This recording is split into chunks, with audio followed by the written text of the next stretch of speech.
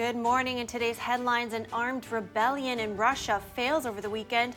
The Wagner mercenary group has returned to its camps after withdrawing from its march on Moscow. We have the details.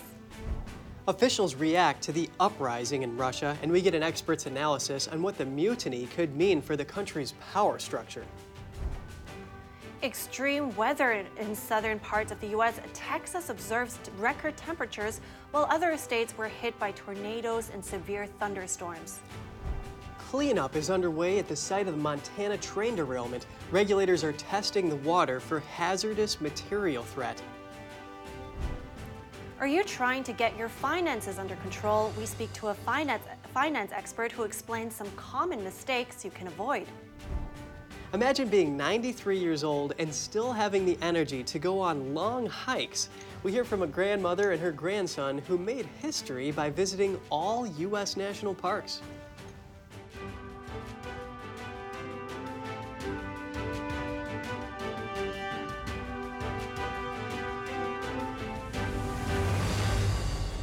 Good morning. Welcome to NTD. I'm Kevin Hogan.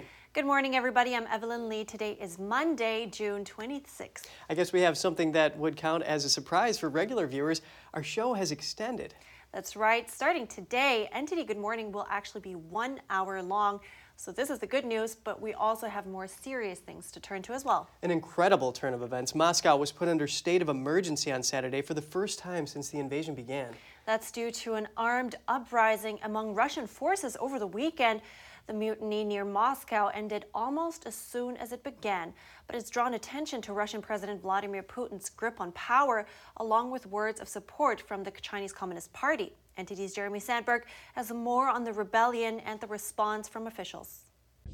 The Wagner private military company rebelled against Russia's military leaders over the weekend. Armed mercenaries of the group seized the Russian city of Rostov and then marched on Moscow. The leader of the group, Yevgeny Prigozhin, accused Russian forces of intentionally killing his men and called for an uprising. He claims Russian forces attacked Wagner field camps in Ukraine with rockets, helicopter gunships, and artillery, and killed close to 2,000 men. It's a claim Russia denies. Prigozhin demanded to meet with Russian Defense Minister Sergei Shoigu and Russia's top general Valery Gerasimov at military headquarters to discuss the Russia-Ukraine war. Russian military analysts say Wagner mercenaries shot down 6 Russian helicopters and an Il-22 airplane, killing 13 airmen on their way to Moscow Saturday.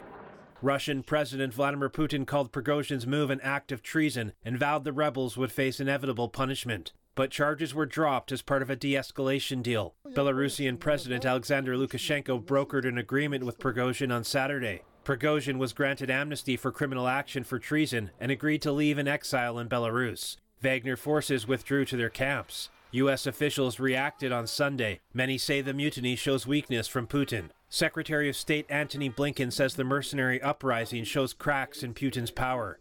16 months ago, Russian forces were on the doorstep of Kyiv, Ukraine, thinking they were going to take the city in a matter of days, erase the country from the map. Now, they had to be focused on defending Moscow, Russia's capital, against mercenaries of Putin's own making. Former President Trump called the conflict between the Russian military and Wagner mercenaries a big mess. Australian Prime Minister Anthony Albanese called the failed mutiny a sign of instability for Russian leadership. And this has been a disaster for Mr. Putin. He overplayed his hand and he got it wrong. And some of the consequences of that, I think we saw playing out on the weekend. The best thing that Mr. Putin can do is just to withdraw from this illegal invasion. Japan's Prime Minister Fumio Kishida says Japan will be monitoring the situation and be looking to cooperate with G7 allies in dealing with it. Italy's Foreign Minister Antonio Tajani says the Russian government created the conditions for the rebellion by allowing Prigozhin to build up such a formidable private army. Jeremy Sandberg, NTD News.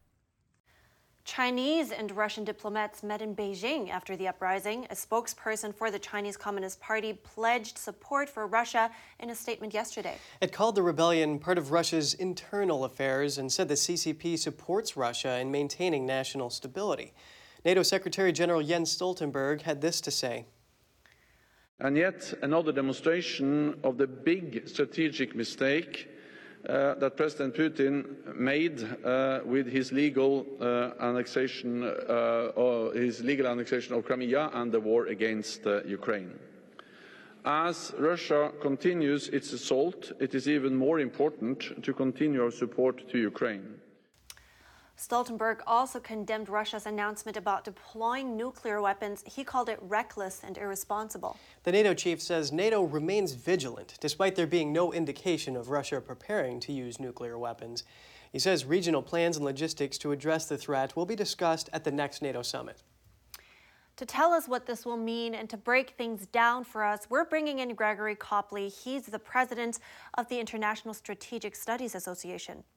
Good morning, Gregory. First, just very briefly, what happened? Prigozhin said they faced no resistance on their way to Rostov, but then decided to turn around. What do you make of that? Well, there are a lot of things to make for it. Firstly, this was a mutiny directed as a symbolic act against the defense minister, Shoigu, for failing to support the Wagner forces in Ukraine. So it was not a coup attempt. And as a result, the Russian government and the armed forces were anxious not to allow this to become a confrontation.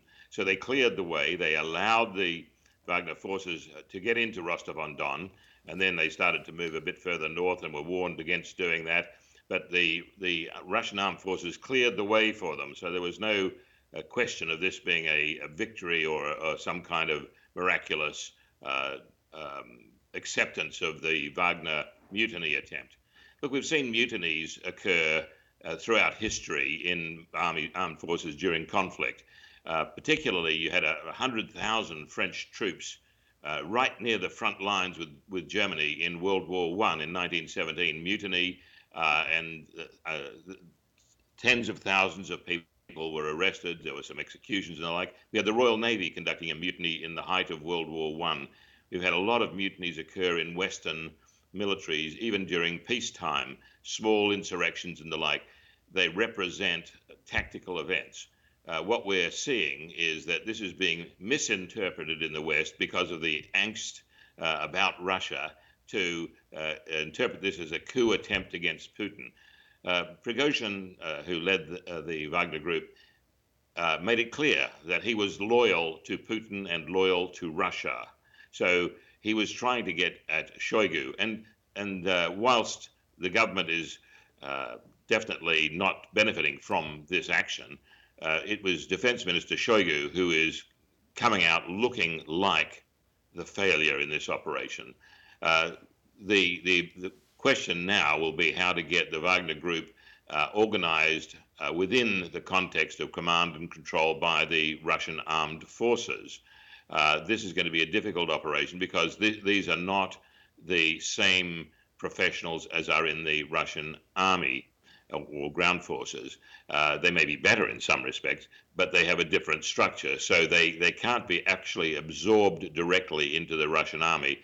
They'll have to be managed very, very carefully. And it's going to be a delicate situation over the coming days and weeks.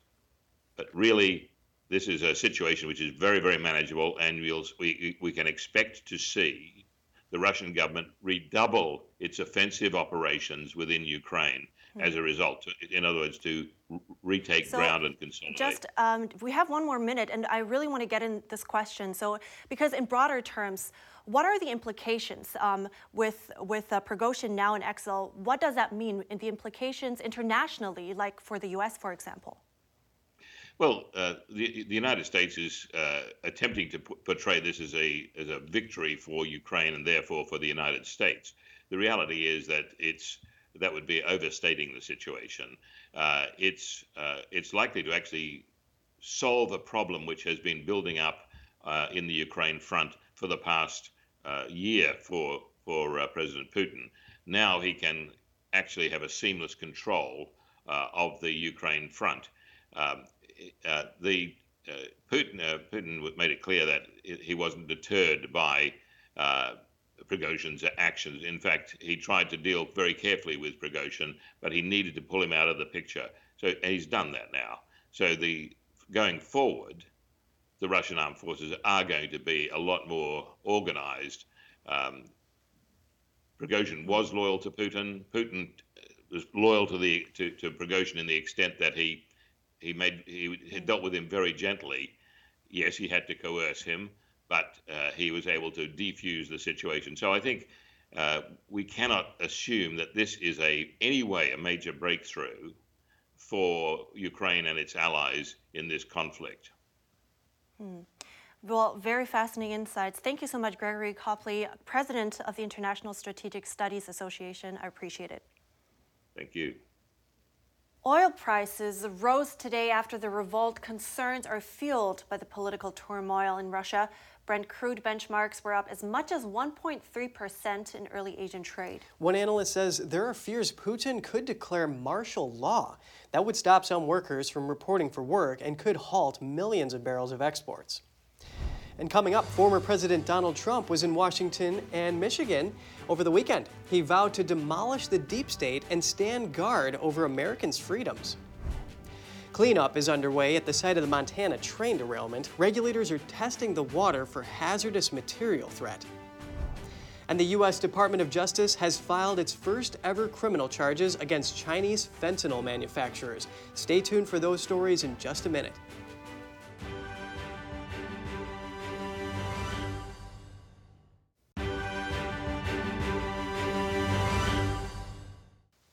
Former President Donald Trump had a busy weekend schedule, speaking in both Michigan and Washington, D.C. NTD's Daniel Monahan has more on what he discussed. Michigan is one of the Midwest states Trump lost to President Biden in 2020. It could be pivotal for retaking the White House. Trump brushed aside the indictments against him, calling them politically motivated. These incredible poll numbers are one of the main reasons the Marxist left is weaponizing the criminal justice system to try and stop us. And said the 2024 presidential election is the most important election America has ever had. They want to take away my freedom because I will never let them take away your freedom. The former president vowed to throw off what he called the sick political class that hates America. This is the final battle. With you at my side, we will demolish the deep state. We will expel the warmongers from our government. Trump also attacked Biden's environmental policies, calling them heartless and disloyal to the American worker. They want every car to be all electric, except you don't make all electric cars too much. You know who does? China. China makes them. Across the plains of Texas. At the Faith and Freedom Coalition conference in Washington, Trump said that enemies within the country are waging war on God. The radicals are setting fire to our Constitution, abolishing free speech, attacking religious belief. On abortion, Trump says he's against it apart from 3 exceptions: rape, incest, and if the life of the mother is in danger. We will defeat the radical Democrat policy of extreme late-term abortion. Abortion could be a defining issue of the 2024 election. Republican candidates are wooing conservative Christian voters with commitments to ban the medical procedure. Daniel Monahan, NTD News. The U.S. Department of Justice has filed its first ever criminal charges against Chinese fentanyl manufacturers. The charges are part of a larger effort to crack down on the production and distribution of the deadly synthetic opioid. The Justice Department said in a release that it arrested 2 individuals and unsealed 3 indictments in the southern and eastern districts of New York, charging the Chinese companies and their employees with a number of crimes. The indictments allege the defendants violated U.S. federal laws by knowingly manufacturing, marketing, selling, and supplying precursor chemicals for fentanyl production in the United States. Over the past 8 months, the defendants are alleged to have shipped more than 200 kilograms of fentanyl-related precursor chemicals to the U.S. in order to make 50 kilograms of fentanyl. As I said, this is a quantity that could contain enough deadly doses of fentanyl to kill 25 million Americans. The Chinese regime has been criticized for not doing enough to stop the flow of fentanyl into the U.S.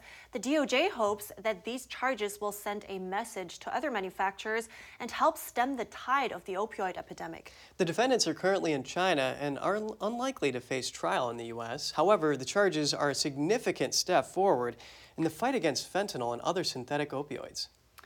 And the U.S. will be helping India develop its naval infrastructure. The 2 countries plan to build a hub for ship maintenance and repairs in the Indo-Pacific region. The announcement comes after Indian Prime Minister Narendra Modi's recent visit to the U.S. It's part of the India-US defense acceleration ecosystem. The Department of Defense says the initiative will vitalize cooperation between the two nations' defense sectors. A Defense Department spokesperson said fostering strong defense ties between India and the U.S. is part of a strategic partnership. It's focused on cooperation in areas of military and national security. The move is likely to deter China from gaining a foothold in the country. Extreme weather has hit many parts of the southern U.S. over the last couple of weeks, and it looks like there is no end in sight yet. Over 50 million people in the region are under severe heat advisories, with many parts of Texas reaching record temperatures. The heat wave caused power outages in some areas. Other areas face tornadoes and severe thunderstorms. NTD's Cost Temenes has the details. The searing heat that affected many parts of Texas over the past week has been gaining momentum. Some parts observed record temperatures, with some far exceeding 100 degrees. Last Wednesday, Del Rio, Texas soared to a record 115 degrees. Similar temperatures were also observed in San Angelo and Laredo. On Friday, Rio Grande Village in Big Bend National Park reached 119 degrees. Just short of the state's all-time record of 120. The heat wave has caused issues to the state's electrical grid in some areas, raising concerns with some officials about the grid's capacity. There has been really little substantive change.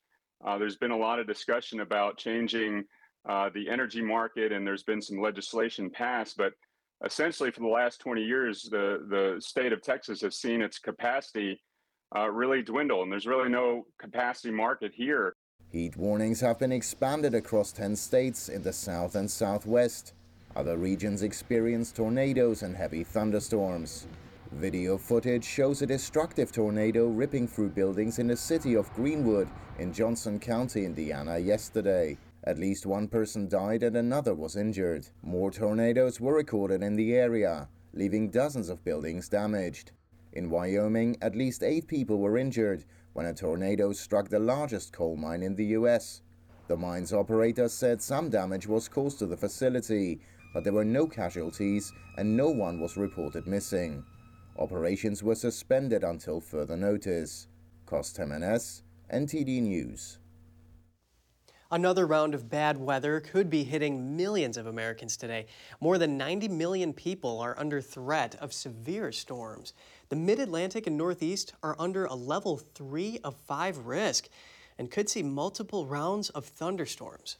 Other areas, including New York City, Boston, and Atlanta, are also at risk. In addition to thunder, the region could see damaging winds and large hail. This is the same storm system that produced nearly 400 storm reports Sunday and left nearly 500,000 customers without power. Right. Thunderstorms and equipment failure at an FAA facility caused significant delays for air travelers across the U.S. East Coast on Sunday evening.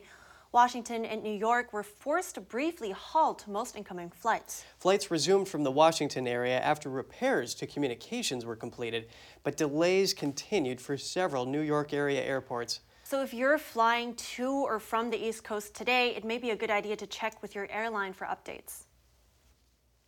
Tragedy struck. A man died after being pulled into a plane engine at a San Antonio International Airport in Texas. The unnamed crew member was sucked into the engine of a twin-jet Airbus on Friday. The horrific incident took place when Delta Airlines Flight 111 was taxiing to the gate after a flight from Los Angeles. The plane was fully loaded with passengers. Officials have not yet publicly identified the victim. An investigation is now underway to find out how it happened. This is the second accident of its kind in just 6 months. A 34-year-old worker was pulled into a jet engine in Alabama at the end of last year. OSHA investigated the incident and found that it could have been avoided if proper safety procedures were followed. And in Montana, cleanup is underway at the site of the bridge collapse and train derailment. Regulators said yesterday there is no sign of threat from the hazardous cargo that plunged into the Yellowstone River. A bridge that crosses the river collapsed early Saturday, sending multiple rail cars into the water. Several were carrying molten sulfur and asphalt. Montana Rail Link is the company that operates the train. A spokesperson said both hot asphalt and molten sulfur hardened when mixed with water, and are not likely to move very far downstream. An environmental official said testing will continue until the cleanup is complete. The cause of the collapse is under investigation. And the U.S. Coast Guard has started an investigation into the cause of the undersea implosion of the Titan submersible. All 5 people on board were killed in the tragedy. The announcement came a day after Canada's Transportation Safety Board said it was conducting its own investigation. The Coast Guard opened what it calls a Marine Board investigation on Friday. It is currently working with the FBI to recover evidence. That includes a salvage operation at the debris site near the Titanic, around 2.5 miles below the surface. The Coast Guard says the findings will be shared with the International Maritime Organization and other groups, and it hopes in the future this will improve the safety framework for submersible operations worldwide. The Coast Guard is in touch with the families of the deceased, and investigators are taking all precautions should they encounter any human remains. Some New York City pizza joints are in hot water due to new rules targeting coal and wood-fired ovens. They could be forced to fork over a lot of money. New Environmental Protection Department regulations would make restaurants with such ovens cut carbon emissions by up to 75%. They would need expensive emission control devices to do so. Some pizza joints in the line of fire include Lombardi's in Little Italy, Arturo's in Soho, and John's of Bleecker Street in Greenwich Village. They say pizzas baked in coal and wood-fired ovens are their calling card. A city official says nearly 100 restaurants could be affected. One pizza restaurateur who wished to remain anonymous says politicians and bureaucrats should keep their hands off their crust. I actually love the wood-fired taste on the pizza, though. Yeah, that would be a shame. Right, heading into break. Coming up, with energy demand expected to increase significantly in the coming years, Sweden is looking back towards nuclear to meet emission targets. And a breastfeeding counselor and mother of 3 faces censorship over her views on motherhood and men who identify as women.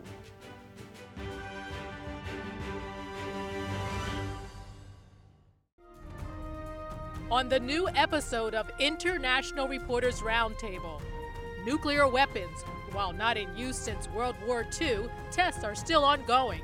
Now with geopolitics heating up, their presence is looming. Who has them? What are their motivations? And what damage can they do? Guests John Rosamundo, Claire Lopez, and Brandon Weichert join us to discuss the dynamics of nuclear war today. What are the true threats? Tune in with NTD host Cindy Drukier and our guest panel, giving us a clearer picture of these global events. Saturday at 1 p.m. or Sunday at 7 p.m. Eastern Time. The stories that need to be told, the voices that need to be heard, the truth that you need to see. Get unbiased and in-depth news. Don't miss a beat. I'm Stephanie Cox at NTD. We're here for you.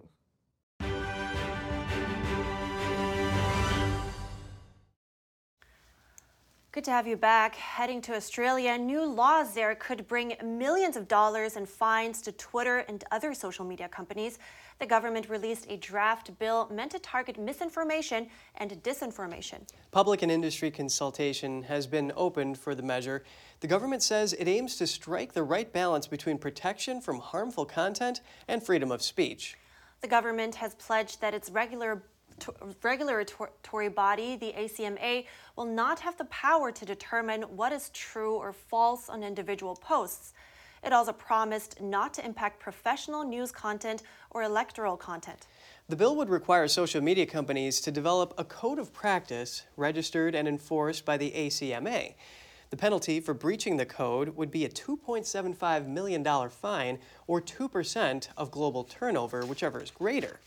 If the code fails, a stronger form of industry standard would be created and enforced by the ACMA. Fines would be close to $7 million, or 5% of global turnover. Looking overseas, Sweden is planning to build new nuclear plants. This in a country that voted 40 years ago to phase out atomic power. NTD's Daniel Monahan has more on the country's new energy targets. Sweden has changed its energy target to 100% fossil-free electricity from 100% renewable. The Swedish finance minister says the move creates the conditions for nuclear power, adding that Sweden needs more electricity production, clean electricity, and a stable energy system. The government expects a doubling of electricity demand by 2040. The new conservative government coalition says new reactors are essential to power the shift to a fossil-free economy. The coalition has also promised generous loan guarantees. Around 98% of electricity in Sweden is already generated from water, nuclear, and wind. The state-owned utility Vattenfall is looking at building at least 2 small modular reactors and extending the life of the country's existing reactors. Critics say nuclear power is unsafe and takes too long to build. Daniel Monahan, NTD News. Back in Australia, a breastfeeding counselor and mother of 3 faces constant censorship over her views on motherhood. Jasmine Sussex tells us exactly what happened. Only mothers breastfeed and that men don't breastfeed. Australian mother of 3 Jasmine Sussex found out her Twitter posts were banned in May. I received a notice from Twitter saying that the Australian government had said that I'd violated Australian law. She's been tweeting in protest against support for transgender people who were born male to chemically produce milk and breastfeed babies. But it's not the first time she was censored. In 2021, the Australian Breastfeeding Association, or ABA, expelled Sussex after volunteering as a breastfeeding counselor for 18 years. What happens when you make breastfeeding an issue about trans human rights rather than about the human rights of mothers and babies? Before her removal, Sussex criticized the ABA for publishing a book called Breastfeeding, Chest Feeding, and Human Milk Feeding. It encouraged men who identify as women to breastfeed. Most Australians and, most mums and dads around the world think this is a form of child abuse, to use a baby to affirm your gender identity. Babies aren't there to make us feel good about themselves. Sussex has worked on research articles with medical professionals on the topic. She says there's not enough evidence that milk chemically produced by men could be safe for babies. If they were on any medication that could potentially pass through to the baby. We don't do medical experiments on newborn babies. The Australian mom's receiving a lot of support for her advocacy. She says a petition called Men Don't Breastfeed by the Women's Rights Network Australia is protesting both the censorship and the trend of men breastfeeding babies. Reporting by Chi Huynh, NTD News. And now to some short headlines from around the world. Heavy rains in central Chile have caused severe flooding, leaving 2 people dead and over 400 homeless. Rescue teams have been deployed using helicopters and kayaks to help those affected. The government has declared a disaster zone. The floods come just months after wildfires and a severe drought destroyed hundreds of homes and left dozens dead. In Greece, conservative leader Kyriakos Mitsotakis won a landslide victory in Sunday's election, securing a second term as prime minister with a clear majority. This victory is seen as a significant endorsement of his leadership and policies by the Greek people. Mitsotakis has vowed to bring major reforms to the country, including job creation. A roller coaster accident in Stockholm, Sweden left 1 person dead and several injured. Eyewitnesses say the park's Jetline roller coaster partially derailed during a ride. Emergency services, including ambulances, fire trucks, and a helicopter, were on the scene, and an investigation is underway. The park, which has been in operation for 140 years, has been closed until further notice. Smoke from wildfires in Canada covered the city of Montreal in smog yesterday. This led to several event cancellations and the city clinching the most polluted air in the world status, according to an air quality index. Canada is currently battling 465 active forest fires, leading to concerns about air quality and public health. Coming up after the break, your own priest in a phone, powered by ChatGPT. NTD spoke with coffee and COVID blogger Jeff Childers about the frightening impact AI could have on religion in the near future. Are you trying to get your finances under control? We speak to a financial expert who explains some common mistakes you can avoid, so stay tuned for that.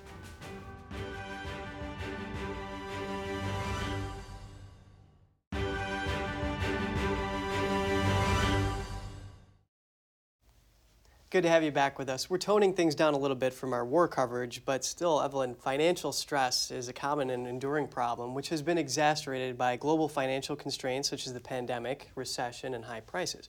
A recent survey by Bankrate found that over half of U.S. adults report that money has a negative impact on their mental health, causing stress and anxiety. That's exactly right. So what are some common mistakes people make when trying to get their finances under control? And how do you get rid of those bad habits? I spoke to an expert for some finance tips. Joining me now is Nia Adams, a financial education instructor. Good morning, Nia. Good morning. It's great to have you. First, I really want to know, what are some common financial mistakes that happen and how can we avoid them? So one of the biggest mistakes that we make is we create more debt than our wallet will allow. So that looks like we buy a lot of things, and it's so easy to finance things now that we don't even think about the effect it might have on our income. So that's one of the biggest mistakes I feel that we make, and then we avoid it, which is the second mistake. We get to a point where we feel like we should be at this certain point in our life, and that doesn't match it. So we avoid it and push it to the side, but that ends up accumulating. And before we know it, now we have a big amount of debt and it's kind of holding us down. Now, what about, keeping the goals? Because habits are hard to get rid of sometimes. Now, to keeping those goals that you set for yourself, any tips on how not to be swayed? Oh, well, to be completely honest, you might be swayed because that's just a part of it. You're looking for a long-term solution, not a quick one. This is a marathon and not a race. So you might be swayed. But you basically want to create more positive affirmation. So basically, you want to work to create a lifestyle. You're not going on a financial diet, and you don't want to think of it that way. So you want to replace your negative thoughts about money chores and make them more so money habits. So don't make a budget something that you don't want to do. Look at it just a window into your wallet. Then you want to think about, okay, I know this is very tempting to me, so let me think about this ahead of time on how I can do it. And lastly, I would say, don't completely deprive yourself. You want to have personal spending within your budget. Deprivation only is going to encourage you to splurge and then derail your financial journey. I think that's a very realistic way to look at that. So I appreciate you mentioning that you might get swayed. Now, going to the financial plan, how should people go about making one? Where to start? So first, you want to start to be very realistic, open, and vulnerable with yourself to decide exactly where you are, and then be okay with that. Now you need to decide where exactly you want to go, because you remembering your goals and remembering your why is also something that's going to help you in those moments when you are swayed. So remembering your why, and why do you want to improve your finances? What benefits will it have? How will it improve your life? Then you want to create a budget. The budget's going to tell you what you have now, where your money is going, and it's going to give you a way to look and see what changes can I make to push me closer to my financial goals. And then you want to create a plan. So if I pay off this amount of debt and I improve my credit score by this amount, this will get me here. This is how you want to look at it. And then I normally recommend make it something that you can see regularly. Maybe make a vision board. Put it on your screensaver on your phone, something that's going to keep it front of mind so that it keeps you focused. Great points. Thank you so much, Nia Adams. I appreciate your tips today. Thank you. I really liked how she said that it's just realistic to make mistakes, and it's okay. She also said that, this is the first thing she tells her clients when they want to recover from a mistake, because many just beat themselves up over it. One thing that really resonated with me was how she was talking about the lifestyle. I cook some food at home to save a little bit of money, and going out gets a little expensive, and even buying retail is expensive too. Like if you buy wholesale, almonds could be $4 a pound as opposed to like $10 or more. These are actually some really good habits to form, I think. Good point. Good tips. Turning now to artificial intelligence, it's set to change the modern world in a variety of ways. NTD's Daniel Monahan spoke with coffee and COVID blogger Jeff Childers on what the rapid AI developments could mean for religion. Attorney Jeff Childer says the same AI technology that's in ChatGPT will be put into everything that runs on electricity. That means watches, headphones, and radios, with people's TVs advising them on what to watch. But the effect on religion is where Childer says the real danger begins. I'm an evangelical Christian, right? And so I'll have an idea in the middle of the night and I'll think, hey, I wonder, in the book of Revelation where it talks about this little horn, I wonder if there's any other reference to a little horn anywhere in the Bible. And so I'll jump on ChatGPT and I'll say, ChatGPT, how many times does the Bible talk about a little horn? And it'll, tell me the answer. The attorney says people are going to be encouraged to develop a relationship with their AI, and AI avatars on your device will look and sound like someone you trust. Or maybe you want Ronald Reagan, right? Or maybe you want Gandhi. And now here's where we take the step. Maybe you want your avatar to be Jesus or Muhammad or one of the Hindu gods. Or Buddha. He says as people feed their AI avatar with their deepest thoughts and feelings, all the information will be collected. And who has access to it? And who else is the AI talking to about you? Perhaps it will discuss your political inclinations and books you showed interest in. How much of a step is it to go from there to the government actors or whoever, the AI programmers, tilting the AI that you see, your interface to AI, in order to influence you a little bit, to make you a better citizen, right? To help you think about things the right way, to help you stop believing in misinformation and disinformation. Childers believes the next step could be a whole new AI-created religion. They're going to ask the AI, they're going to say, listen, take all the best parts of all the world religions and throw away all the bad things, all the racism and the discrimination and, judgmentalism and all that stuff. Just take all that out and boil it down and make us a new religious text and make it be scientifically accurate. Then comes the peer pressure to get you to accept the new religion. You don't have to give up your old religion. This is like an add-on. You can do this one too.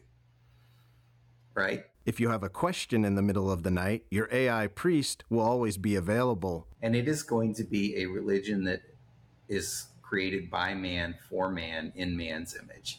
Childers says that brings it full circle to the fall of Satan and people wanting to replace God with their own God. Daniel Monahan, NTD News. Coming up, a 93-year-old and her grandson embarked on an epic journey, and there are more adventures on the horizon. And a renowned ethnologist discusses parenting across 5 traditional societies. His work provides insight into how children are raised, how they learn, and what's expected from them. That story after the break.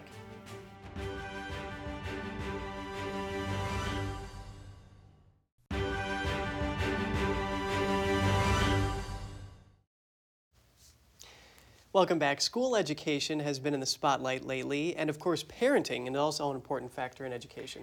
There are plenty of opinions about parenting, and everyone seems to be an expert, especially in the age of social media. But some say modern parents could learn a thing or two about child rearing from traditional societies.